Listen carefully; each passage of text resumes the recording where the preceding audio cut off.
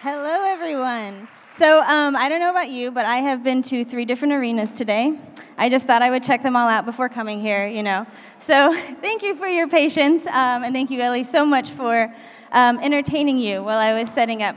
So we are talking about ES 2019 features today. How many people are using ES 2019 features now? Oh, nice. Good. I can show you something then, right? The agenda that I want to go over today is basically, first, I want a little itty-bitty intro to give you a little more information about ECMAScript and ECMA in general. So then we'll talk about the minor features, the major features, and then I have a teeny tiny outro. Just kind of, you know, clarifying that we're going to really focus on the features with a little bit of information on back and front. Who is this person running onto stage and immediately yelling at you? My name is Tara Mniksik. I'm a developer advocate at this great company called Progress. Google Developer Expert, helped start Cincinnati Node School and Women Who Code. And the mother of this awkward ball of fluff, Tosh Magosh. But as of 5 months ago, I am also the mother of this adorable chunk of flesh, Nico. Yes, I did poorly Photoshop my baby onto me for a picture. but thank you. Don't worry, this isn't a Photoshop talk. His thighs are actually that big. Those are not Photoshopped. He'll be here today, so you can fact check me later. But let's go ahead and jump right in. I want to do a little bit of an intro about ECMA and ECMAScript. So, like any good superhero, I feel that ECMAScript has an origin story. And it starts out with ECMA International, which is actually, I learned doing this, I never cared what ECMA stood for. I probably should have. But I wanted to look into it now, and it's actually, some of you may know this, it's European Computer Manufacturers Association. I am very glad that we shortened it. And this started basically in 1960 because they saw how much we were using computers and that it needed to be standardized. So that's where ECMA came from. And from then, we knew we needed a standardization for JavaScript. And that's where ECMAScript basically came into play. And Sun, which is now Oracle, kind of had the rights to Java. Have you heard of Java? No? Okay. So they had the right to that, and that's probably like the only association that you'll see of Java and JavaScript. And so since that was taken, they went with the corresponding standard host, ECMA, and made ECMAScript. So now you know. So like, again, any superhero stories, we also have these pitfalls and weaknesses that quote-unquote build character, right? And for ECMAScript, that was ES4 abandoned. This was the version 4 of ECMAScript that there were just so many political differences in the group that they just abandoned it. They couldn't release it. They couldn't get past their differences, unfortunately. And then another one is what I like to call ES6 years. Yes, that is the pun.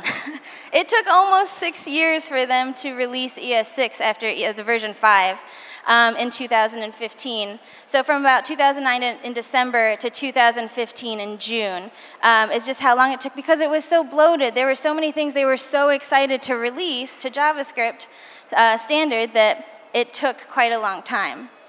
But again, like the superhero Arch, from those ashes, we get some great things. For instance, TC39, which is the technical committee, really started to try harder to work together and reform and do a lot of work to make smaller packages come out. After that ES6 was so big, they decided, let's do something more manageable. Like developers, right? We break everything into smaller pieces so it's more manageable. And that's what they did with these new, after ES6, all the releases after that were much more manageable. So, just a real quick recap. I just want to say what the proposal process is because we're talking about all stage 4 proposals.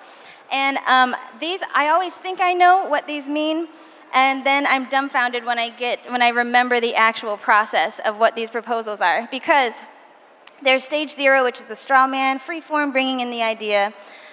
Stage 1, because you have to start at 1 because we're programmers, or start at 0, sorry. And then stage 1 is the proposal, where you have the champion of that proposal come in and advocate for this idea. They bring in APIs, they talk about APIs, about semantics and algorithms.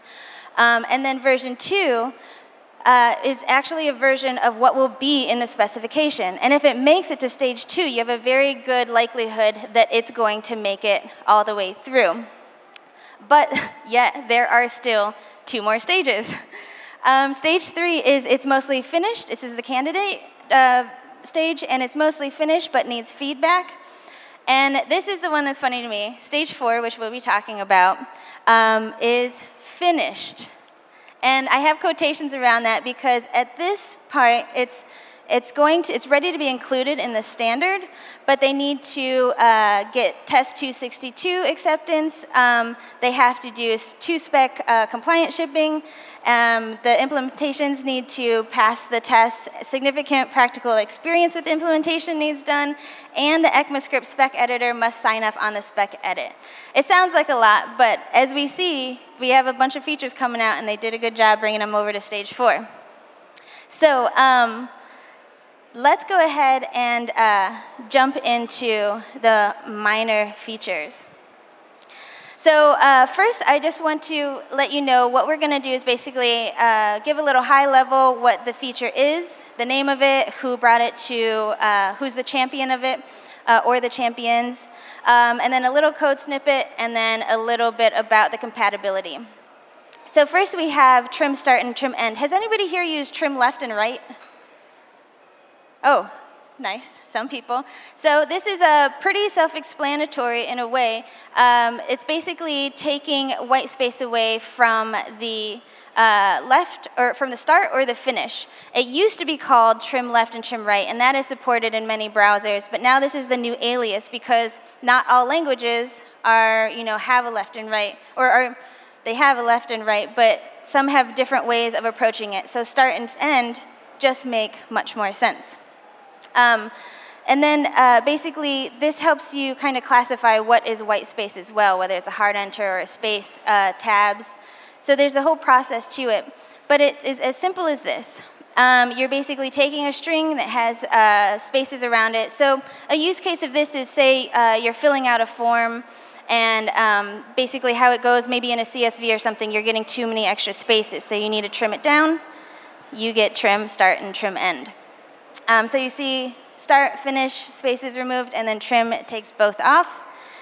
And there you can see the compatibility is pretty good across the board, i.e. is a no. Who would have thunk?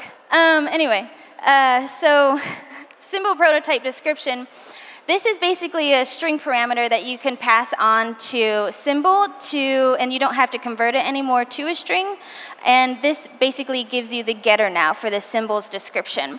When they made this, it's basically, their thought was to help teams communicate across code and communicate their intention for the code. And I read a comment by Joe Grossberg, who was saying, like, shouldn't we use documentation for this? So it may be polarizing, which you figure, should you have docs for this? Should this be something in your code? I always figure the more places we can put information that isn't comments, the better. You be the judge. So this is what it looks like. Basically, we have created a symbol. We passed in a string that is now the description. And when we log it out, we have symbol logged that contains that parameter. Or we can say, use the getter.description and get just that string. This, again, is pretty available. I got these compatibility charts from MDN because they fit really well in slides. But some of the information wasn't exactly right. Like, this is available in Node 11, and they had it as marked as no. But then I realized above their compatibility charts, they have a link to GitHub, so you can correct any compatibility errors that you see. So we just have to be proactive. Okay, optional catch binding. Do a lot of people out here use try-catch much? Yeah, we're supposed to, right? So this is basically in your catch clause, having a parameter to bind to the exception. And a lot of people were using this and throwing it away because it would cause an error if you didn't have this parameter. A common use case for this is, say you're using JSON parse, and you know that it's going to throw an error if it's not JSON, but you don't care about the error, you just want it to parse anything that's JSON. So you throw it, you log it, you just don't think about it. So in their minds, this was superfluous, right? It was something that you were writing, it was extra keystrokes. Like, who has time for extra keystrokes, right? So they decided to get rid of the param, and this ended up being one of the most controversial minor features, but we will get to that later. This is basically what it looks like. Like I said earlier, you're passing a parameter to your catch clause, and then usually you'll want to log it out or get that information, do something with it. Now you can basically pass up that parameter completely. It's again, you can see the chart. I could also just pause and let you look at the chart for a second instead of talking over it. But this is where that is an interesting situation when the most active issue just says why. It's like, okay, and so a lot of what I do is read through issues, be it with node modules or with ECMAScript. It's really, even just as a society, view into society, these are some really, really interesting thoughts going into how we build and standardize our language. It's very inspiring to see how much people care about it because we use it every day, right? So I highly recommend looking into this, but basically how it started is the person that opened the issue was saying that they were pretty scared. Let me just say what he said. They were pretty scared that allowing this may make devs forget about error handling. I mean, does everybody here do a good job handling their errors? Silence. So this is basically, he was saying it's making production code untraceable, and that he thinks that errors should be logged, and we should be considering these errors. We shouldn't just be swallowing them. It could lead to just messy coding, irresponsible coding. And a few things of the comeback is basically that this is making it more intentional. So if you're leaving off the parameter, you're leaving off the parameter. It could be even riskier to leave it and so that people just automatically throw that log and don't think of it. And there are some cases where what you are getting back you can't log, or it just holds up the program. So what you're doing here is kind of taking the road of the least evil, one may say. And you're quietly swallowing your errors, and your application can perform its main job, and you're not compromising the ability to troubleshoot. You can always add this. It's not an option that you can no longer add the parameter. Okay, so we'll go at a little bit of a quicker pace to get you all moving, but prototype.sort is now stable. This is an ECMAScript spec, and it made me immediately wonder what is stable. So this is basically, it's a stable sorting algorithm. If you're looking at a list and they have the two keys have the same value, they should, after sort, be in the same order, which I'll show you in the code. One quick note, no pun intended, but this pun, cut to the quick, is intended. It's getting rid of quicksort and instead using timsort, which was made by Tim Peters in 2002. And he's basically making it more proficient by, I want to make sure I get this right, he's using binary insertion sort and improving the merge sort, which actually allows it to work way better with arrays that are already sorted. So it's a very interesting read, and another one that I highly recommend digging into one day while you're waiting for the bus or on the train. But this is what it looks like. So you see here we have multiple keys of A that have varying values. In this order on top, it goes ACB. So when we sort it by age, we should get ACB in that same order, and it does that now everywhere. So there you go. Moving on to major features. Again, we are going through this pretty quickly, and please feel free to come chat with me after. I love talking about this stuff. I'll even do another little talk if you want. But so flat and flat map is very exciting. Is anybody using flat or flat map yet? Yeah, right? How great is flat map? It's funny how exciting it is to get like what features are coming out next. And flat map were definitely ones for me. So flat is basically it's recursively concatenating to the array dependent on how many in your parameter, how many levels you're telling it to go down. And and then flat map, very simply putting, it's kind of taking map and then flat. So you're mapping through an array and then flattening it to a single level array. But of course, there is more to it. With map, you are getting exactly one output element. It returns a single value. And with flat map, it's translated to 0 or more output elements.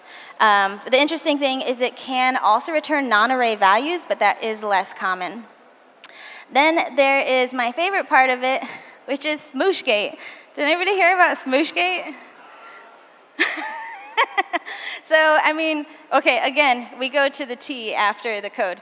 So, first of all, with flat in general, so you see we have an array with a nested array with array inside of it. So there's 3 levels here. So if we just do flat, it defaults to 1 layer, and we have that array that's still nested in there. But if we pass 2 to that original array, it nests it all down, or flattens it all down to 1.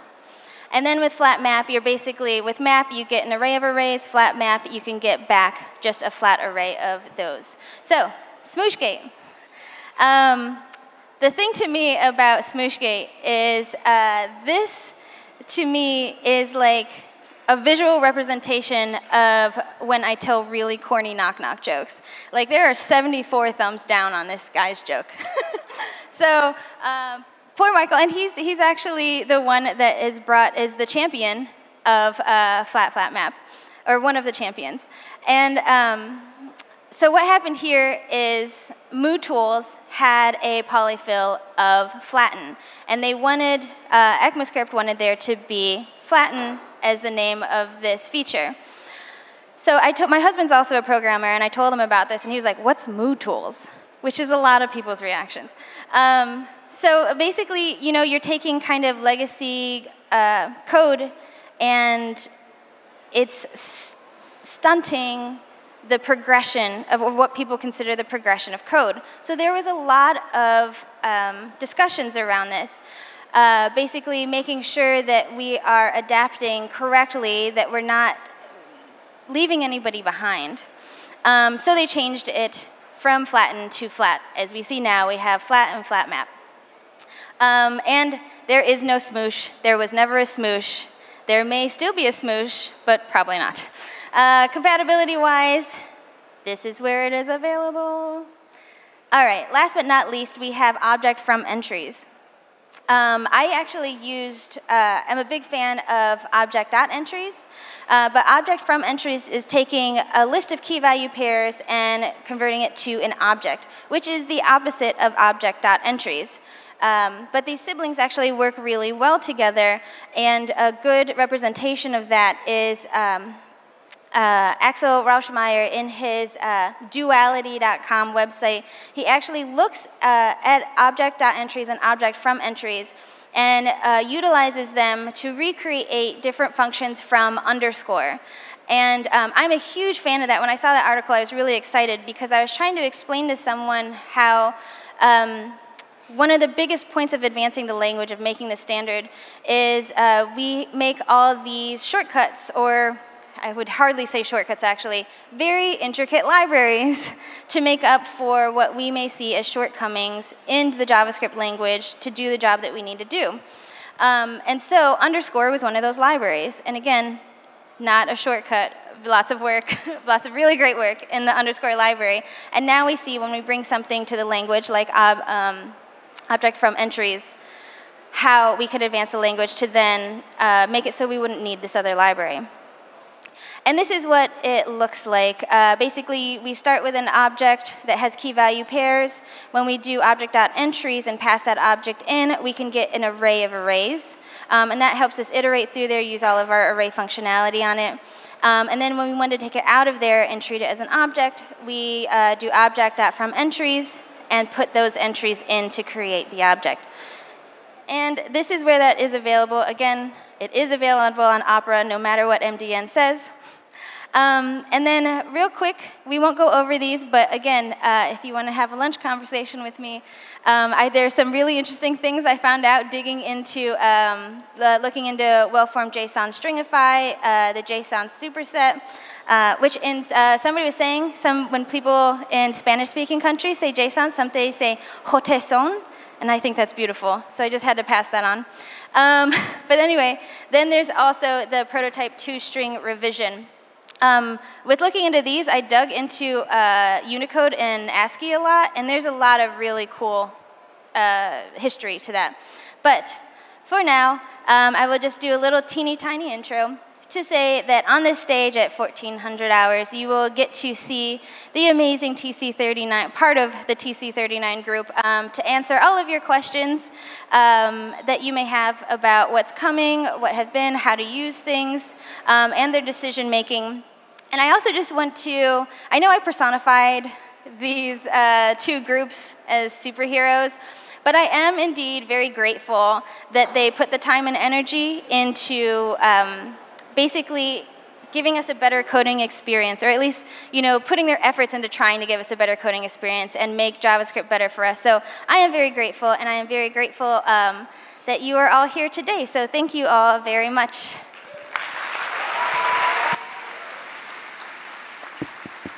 Thank you.